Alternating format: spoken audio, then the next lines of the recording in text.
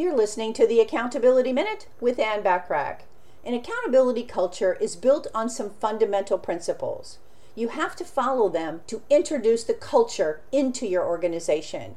So over the next 5 days, we're going to explore 5 strategies that you can use to create a successful accountability culture in your firm. So let's start with strategy number 1, which is to define expectations. You need to allow your employees the freedom to work the way they need to in order to produce their best results.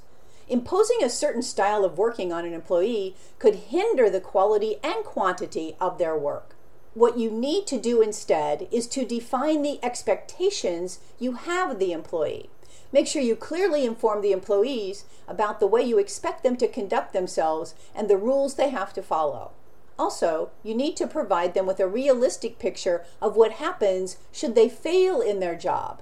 From there on, you can let the employees take full responsibility for their work that they've been assigned, with the accountability measures fully in place.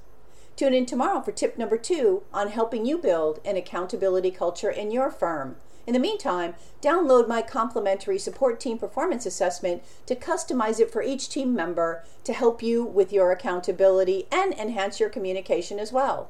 Go to bit.ly, that's bit.ly/support team assessment. I appreciate you listening.